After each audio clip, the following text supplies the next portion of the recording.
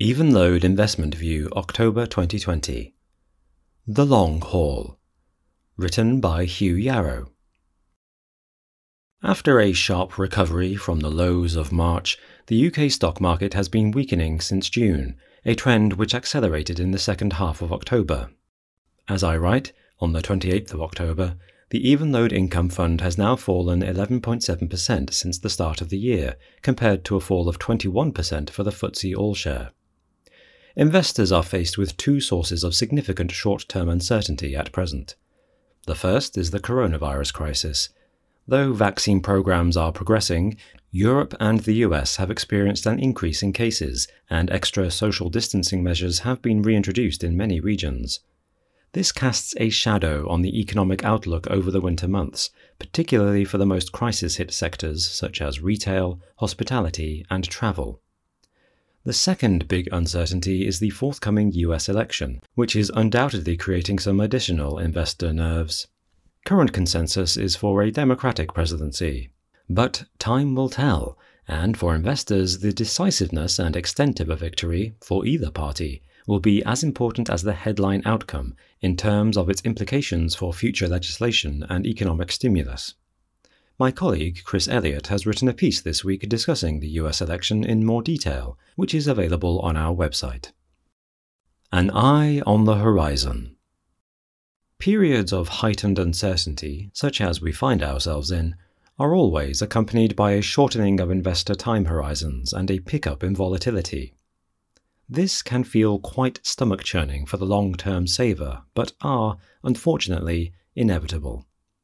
To use a maritime analogy, we at Evenlode think it is even more important than normal to keep our eyes on the horizon as the boat bobs around in these big, choppy waves. We will proceed carefully, as usual, focusing on high-quality companies that we think are attractively valued and well-placed to grow over the longer term, whilst remaining open to evolving the portfolio in response to opportunities.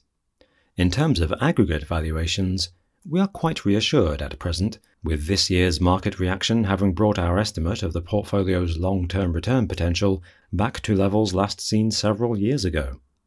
You can listen to the valuation footnote towards the end of this podcast for more detail.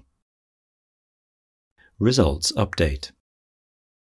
Many third-quarter results have been released during October, with approximately two-thirds of the portfolio updating investors in recent weeks. The trends that I have discussed since the onset of coronavirus have broadly continued, with a wide variation in performance by sector being a particularly notable feature of this crisis. Many of the most resilient performers belong to the consumer-branded goods, healthcare, and technology digital sectors. Consumer goods.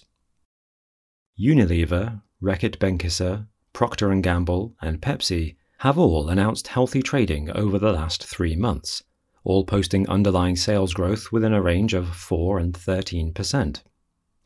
The crisis has triggered a rapid acceleration in online sales for these companies.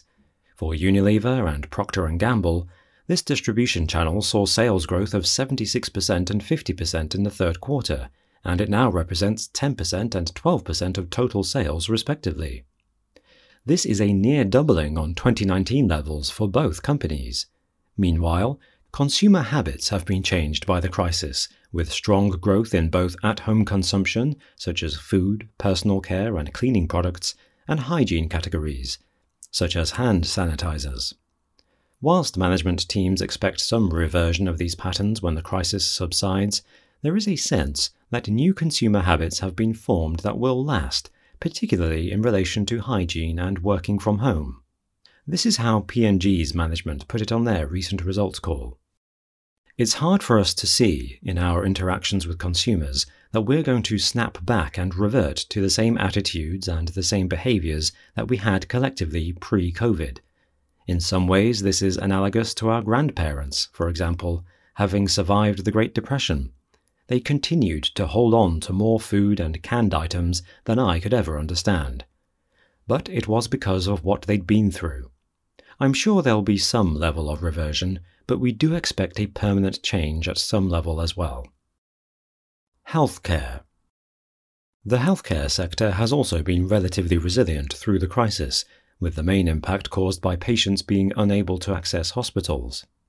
This was particularly pronounced during the initial hard lockdown phase. Roche management noted that, whilst this dynamic still persists, hospitals are beginning to function closer to normal than they were earlier in the year. They recently said, "There were literally policies in place to tell people to shut down hospitals, except for very urgent cases and COVID-19. So even if we now see an increased level of measures, with infection rates coming up again, that doesn't mean that hospitals will be shut down. And that's really the decisive point if you look at it from a healthcare industry point of view." Technology and digital business models. Technology companies have seen some strong demand from companies and individuals investing to adapt to a more virtual world. Microsoft continues to be a standout beneficiary, with sales growth of 12% and earnings growth of 30% in the third quarter. Their business customers continue to invest heavily in further embedding cloud capabilities and digitalization into their workflow. Meanwhile, RELX's digital-orientated businesses, which represent nearly 90% of 2019 profit, have continued to grow steadily as they continue to provide embedded digital subscriptions to academics, doctors, lawyers, and other professionals with a high level of renewal. As expected, the technology sector has not been entirely immune from the economic downturn. Holdings such as IBM and Intel have noted that some of their customers have reduced investment levels since the initial surge in lockdown-related investment when businesses had to transform the way that they worked practically overnight. However, whilst not without some economic sensitivity, the digitalization trend remains a structural, multi-year growth opportunity that many of the holdings in the portfolio are well placed to benefit from. Coping with COVID. The hardest-hit businesses have, on the whole, continued to see difficult trading conditions in the third quarter, albeit with some improvement versus the second quarter of the year. The recruitment companies Hays and Page Group announced third-quarter sales down 29% and 31% year-on-year, and food caterer Compass reported sales down 41% year-on-year, as lockdown measures continue to impact the business. Though short-term trading is tough, there is a definite sense of the strong growing stronger through this crisis. It looks like Compass will have their strongest year for new business wins in North America, as management note a flight to trust within the industry. Contract retention rates are also running at approximately 95% with existing customers. Meanwhile, Hays and Page Group are using their financial strength to deepen relationships with customers and invest in recruitment subsectors with good long-term potential, such as technology and life sciences. Though this theme of high-quality market leaders benefiting from their financial strength, reputation, and levels of customer trust is perhaps most accentuated in the hardest-hit areas of the portfolio, it is a recurring motif for most market-leading companies we follow and speak to. This quiet strengthening of competitive position won't immediately show up in financial results, but it is of great significance for the long-term investor. It reminds me of the old Citi saying, "You make your money in a bear market, you just don't realize it at the time." The long haul.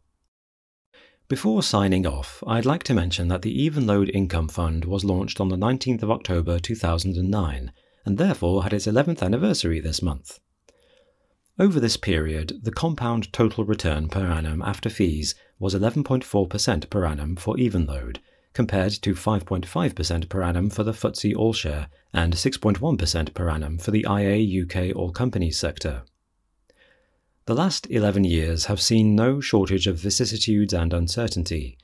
If they have taught us anything, it is to avoid making big predictions, to invest with a steady long-term mindset, and to focus carefully on managing risk along the way.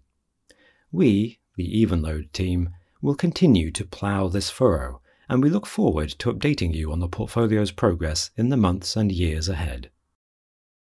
Valuation footnote. I have used this chart in past investment views to give a rough feel as to how the valuation environment looks through an Evenlode lens. For podcast listeners, the valuation footnote can be viewed at www.evenlodeinvestment.com. The chart shows our forward cash return valuation measure and how it has varied for both the portfolio and the investable universe since the early days of the fund. It is based on our company-by-company estimates of cash generation over 10 to 15 years and more, so is very much a long-term measure and as such looks beyond the current crisis. It will tell you nothing about what the shares of these companies might do over the next few weeks or months.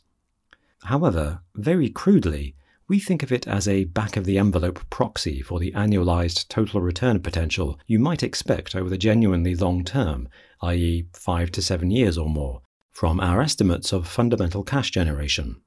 Having been in a less attractive environment over the last few years, the market reaction has brought aggregate valuations back to levels last seen in the first few years of the fund. Please note, these views represent the opinions of Hugh Yarrow as of October 2020 and do not constitute investment advice.